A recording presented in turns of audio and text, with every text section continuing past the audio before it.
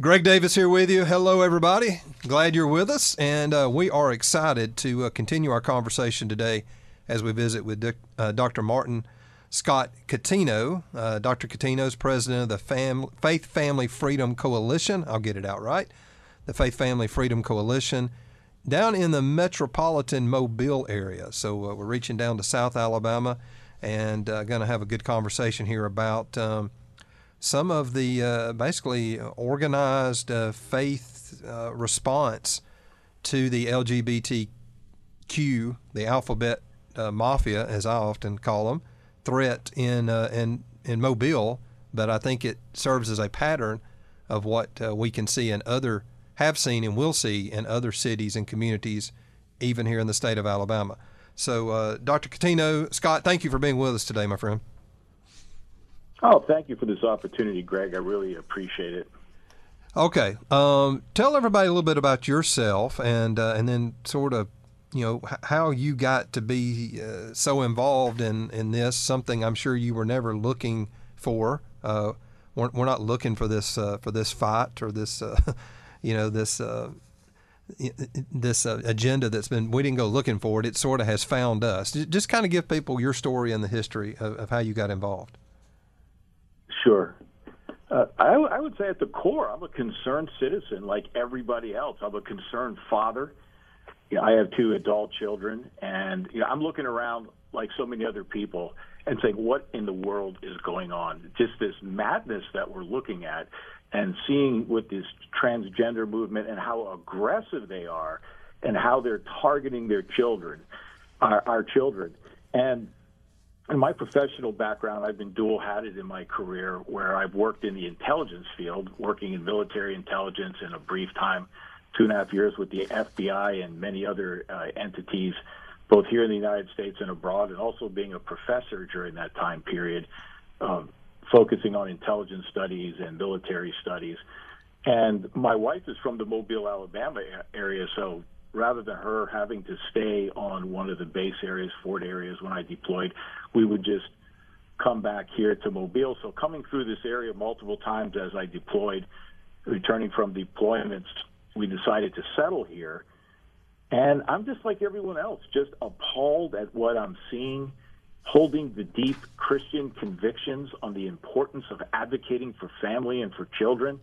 And having fought these subversive groups abroad, and having worked many intelligence cases on these subversive groups and the types of tactics they use, it is just striking to look at a group like the Human Rights Campaign, the largest radical LGBTQ group so active in Alabama, and seeing how sophisticated they are, how tactically expert they are.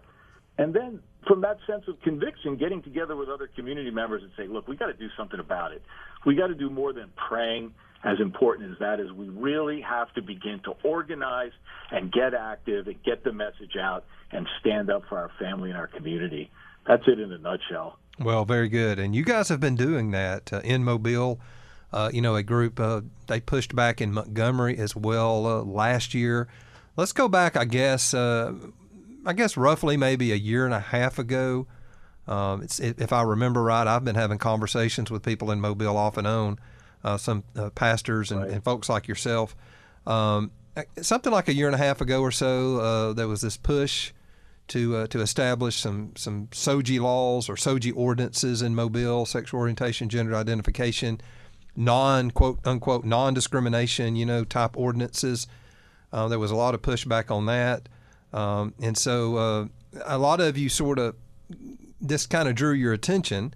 And so you started talking with the mayor down there, Mayor Sandy Stimpson, who I know has been very popular. I hear a lot of great things about him. I don't know him. Pick up, what's been your interaction? When did it begin and your group's interaction with the mayor? The first step was on February 3rd, 2022. Mm-hmm. We see announced publicly, both from the city government website and obviously in the local news, that Mayor Stimpson appoints 2 Human Rights Campaign liaisons. And, it's being pushed rather incorrectly as being this promotion of just ordinary homosexuals so that they can have inclusion in the community. That's the cover that's being pushed. But the fact of the matter is, we look deeper into this and see what the Human Rights Campaign is and what they stand for. They are a radical organization. They want the destruction of the Constitution. They're also very violent. They use a technique that in the intelligence field we call compartmentalization, meaning up front they're able to talk about human rights and talk about these things that on the surface sound pretty good. I mean, they talk about there shouldn't be violence against homosexuals, of course. Sure. We don't believe that. They should be treated violently. But they compartmentalize violent activities in the streets by partnering with Black Lives Matter and other radical groups.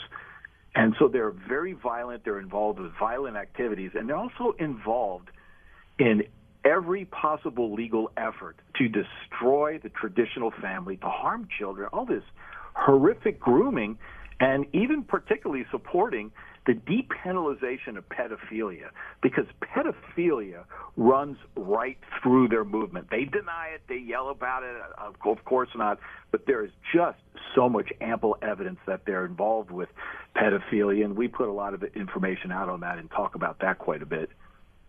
Well, you're seeing the groups for who they are, and then you see them begin to put a big push on in your city.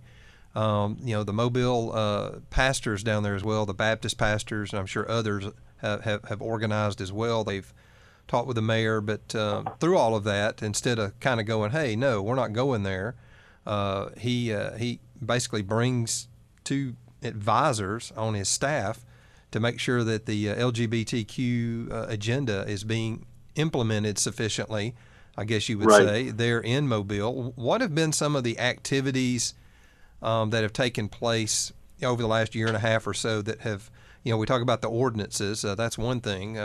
What are some of the activities that have taken place that have been flashpoints or that have really kind of went, man, that's appalling, and that's targeting kids and things like that? I'm sure there's been, no doubt library events and rallies and marches and observances. Tell us what it's looked like in Mobile. Yeah, I would say, first of all, for the audience, these kind of groups are very careful. They're not amateurs. So they're very careful when they move in the open. And a lot of it goes on behind the scenes where they organize and they gain strength. Look how these liaisons just came into being. The fact of the matter is Mayor Stimson purports this as engagement of one or two individuals from the Human Rights Campaign, but he leaves out a critical fact, that there was a major player in the intelligence field. We call these handlers. These were individuals that are very powerful behind the scenes, pushing an agenda, who worked to get these liaisons in power. This didn't just happen. So we're seeing them push, first of all, for cultural changes. They openly state this desire to get the LGBTQ culture out into the open frequently. Now, that technique is called normalization. Right. So frequent cultural activities, getting it out in the open, doing it so often, making it humorous, covering it with the idea that they just want inclusion, and then the public becomes desensitized. So these normalization, cultural operations, influence operations are occurring. The one that concerns me the most is that they're trying to get inside the police department and appoint liaisons inside the police. When they do that, they are able to do what they have done in other cities like Atlanta and New York and Chicago, is where they're able to pervert the laws and then go after law-abiding citizens, pass ordinances and laws, and then get the police to enforce it. And that usually means some major problems for parents and families, and particularly for churches. That is a major issue. I would ask the audience to go to the Human Rights Campaign website and look at the manuals that they publish on how to infiltrate churches and destroy them. Yep. They literally have a manual, and I say this without exaggeration. I worked as an acting senior intelligence officer. I have a long history in MI and worked with the FBI. I've done quite a bit of publication on these issues. I'm not using these terms lightly. Their tactical sophistication is on par with Hezbollah and groups like Iranian proxy groups and Taliban and these people that infiltrate schools and subvert them. They are very skilled at what they do, and they're very dangerous. So we're seeing this activity here. We're seeing this push to get the culture message out. We're seeing this push to get into the police. And the mayor granted them the role, not as a liaison. That word liaison is so misleading. They have the power to review every single policy that is occurring in Mobile. That's called a political commissar. That's what the communists had. They had political commissars that would review policy to see if it was compliant with the Communist Party. And that's what they've done now, and the mayor has empowered them. This is very dangerous. It's just the beginning, and there are far worse things to come. Well, you and I are just getting to know one another, and you wouldn't know this, but I actually have had those manuals that you're talking about, how to infiltrate the churches, and there's manuals for everything. But I've had the ones for churches right here in this studio. We've opened them up, and I've read them on the air, portions of them, pieces of them. Excellent. Excellent, Craig. Look, Scott, I was doing that 5 or 6 years ago here.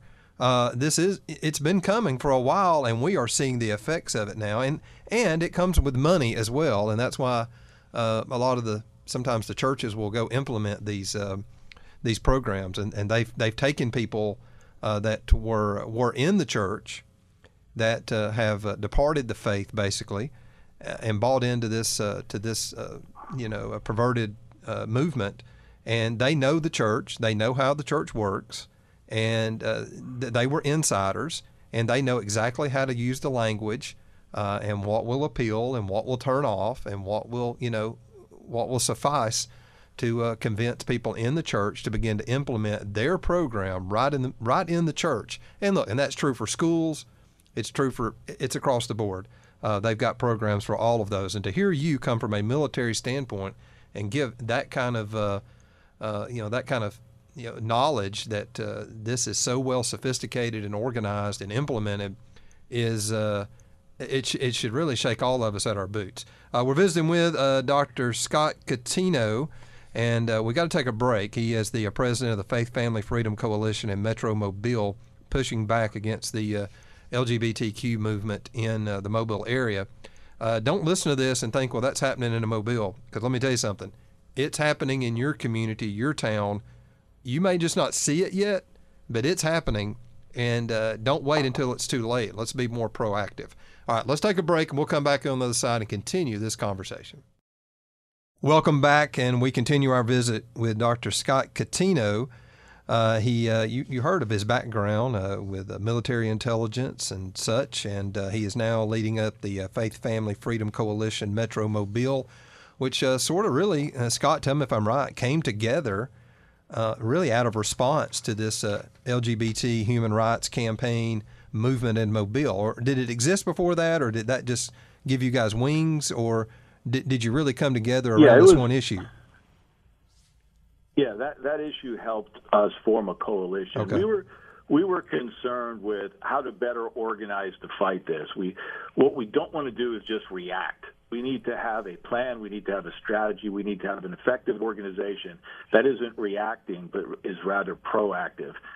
And so that's how we came together, and we organized ourselves into effective teams that are aligned to the very issues and areas that the radical left is competing in. So we have an education team, a church team, a political team, an information team. And what we found striking is that there was hardly a voice even in some of those major arenas. There's hardly anyone even on social media in our area pushing back. So we make sure that we get into those arenas and we contend against the bad guys. Well, and the sad thing is, every community in my voice, hearing our voices, you're going to have to organize in such a way. And the sooner some of you start talking about it and praying about it and getting different people from different spheres, different citizens involved, the better chance you're going to have of protecting your kids and your communities. Now, we've talked a lot just philosophically and how effective and organized and strategic these groups are. I mean, you likened them to some of these military groups that you've done intelligence on all around the world. So we're dealing with very capable people here. They know what they're doing, and to see how far the movement's come, and even just the last few years, tells you that they're very capable and not to be underestimated. how has this begun to flesh out that now the average, common, everyday citizen are seeing these things happen from Mobile over to Baldwin County? Just kind of give us some of the things that have went on across that area. So when the mayor appoints these two liaisons from the HRC, what happens is we're seeing an explosion of overt activity and demonstrations and being out in the open, these drag queen shows that are occurring. And it's not just happening here. It's happening around the state and it's happening around the country.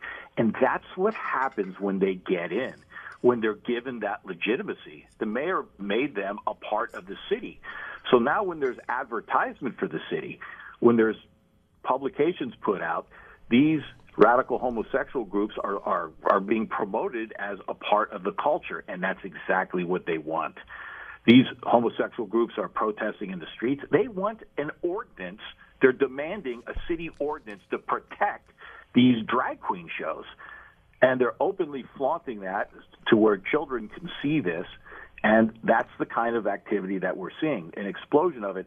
And as a guy who works in the intelligence field, I'm also concerned with their ability to organize and create other groups. And we talked a little bit about the problem in Fairhope, where another group is out in the open and doing the drag shows where children can be within eyesight of this. Well, look, and not only are they within, Scott, not only are they within eyeshot, they're recruited to come. It's for the whole family. Yeah, come on out. They actually target kids. Go ahead. Family friendly. Yeah, go ahead. That's a good point. But so a group pops up in Fairhope, and people are just looking at this, not taking it deeper and saying, where'd this come from? But the leaders there admit they're an offshoot of Mobile. One of the groups here organized them to spread, and that's the problem. Mm-hmm. I've seen this in Iraq and Afghanistan. One of the most dangerous things that occurs is just not a cell or group in one area, but they multiply. They're able to increase their organization and push into areas wherever they see a soft spot. It could even be in a very conservative area. If they can get into a school, a church, or particularly they like to penetrate the healthcare field. And the Human Rights Campaign, it reads like something out of a Lenin or Stalinist manual. They literally state that not only should the entire organization in a healthcare industry or any kind of company, a hospital, should they be LGBTQ friendly, but they actually call for a review of every single person's position on that subject and then to try to push them to be compliant. I mean, again, this is just communism. That's exactly what communists did. They try to get that type of ideological compliance. So we're seeing the organizational growth. We're seeing these operations to normalize their behavior done so frequently. Now, the Keep Fairhope Family Friendly group, they sort of held their own event at the same time or right around the same time to sort of push back against what was going to happen in their family-friendly city. Were you involved with that? I know you know the people over there. What can you tell us about how it went down? Yes, I spoke on both days. Okay. And I think it was excellent that it was organized within eyeshot. The first event was a larger event, and we were pretty close to that, and we were speaking, and we were organized, and we were talking about this issue and raising awareness on it. So we were within, I'd say, 100 yards maybe of where they were having their large event in the park. The next day, we were right across the street from the drag show that they had. We were within maybe 10 or 20 yards of that event. But thank God it was peaceful. There were police that were present. They're to be commended on this. But as Christians, we have to stand up and preach the gospel and be organized and get the message out of just how dangerous this is. What holding those type of counter events, I guess you'd maybe say, what did you guys learn, or what worked, what didn't work? What would people need to know back in their own community? What advice could you give, having been a part of them and a very vocal and visible part? How did you said it was peaceful, but just tell us, what did y'all learn about doing these? I would say, first of all, we have to keep this Christ-centered. If we devolve, and I would even say degenerate, in just political conservatism, we lose. There has to be the powerful message of Christ, of salvation and redemption. I find it fascinating when the Human Rights Campaign talks about the biggest threat they face. When I started reading this, I thought, okay, they're going to talk about some super PAC or some unique group. They stated the most dangerous thing they face are so-called hammer verses. They define that as verses in the Bible that specifically speak out and condemn homosexuality. And that shows the power of the Word of God. When we speak these truths about the condemnation of sin, but the beauty of redemption of the sinner, that's where our power is. And they even inadvertently admit to that. Wow. And what was the phrase they used? Hammer verses? Hammer verses. Huh. They consider these verses so powerful. Oh, they call it destructive, abuse, Sure. and it causes all sorts of psychological problems, and, they use it in that sense. But they're acknowledging the most powerful force they face is not some political organization. It's the power of the Word of God, those hammer verses. Okay, that's a new phrase for me. I haven't heard that one, so I learned something there. Should people be, when these type of events are being held, or should Christians, this is a loaded question in a negative way, but should we be intimidated to go out and interact or be there with these? I think we feel so shamed and cowered down, but we shouldn't feel that way, should we? There's no reason to. No, I hear sometimes Christians say that they're focused on the gospel, not politics, right. And they split that. But that word politics doesn't occur one time in the Bible. So it's making up a commandment of forbidding to do something. That word just means the affairs of the city. When Aristotle first used that word, that's all it simply meant. But Jesus gave us direction. I think it's beautiful. He said, first of all, we should be in Jerusalem. That was the center of the political, social, cultural, religious life, even the architectural life of that area. He talked about being in Samaria. That's enemy ground.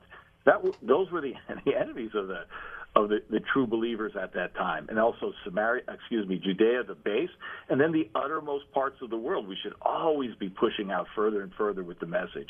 So we need to be in the center of the arenas where the activity is occurring so we can get this beautiful salvation message out. And as Jesus said, teaching them all things whatsoever I commanded, not just the Cliff Notes overview of the gospel, but these rich teachings that bring light and liberty to lost souls. Scott, finally, let me ask you, just so much of what we do here centers around the church and, the influence of the church and what we should be, could be.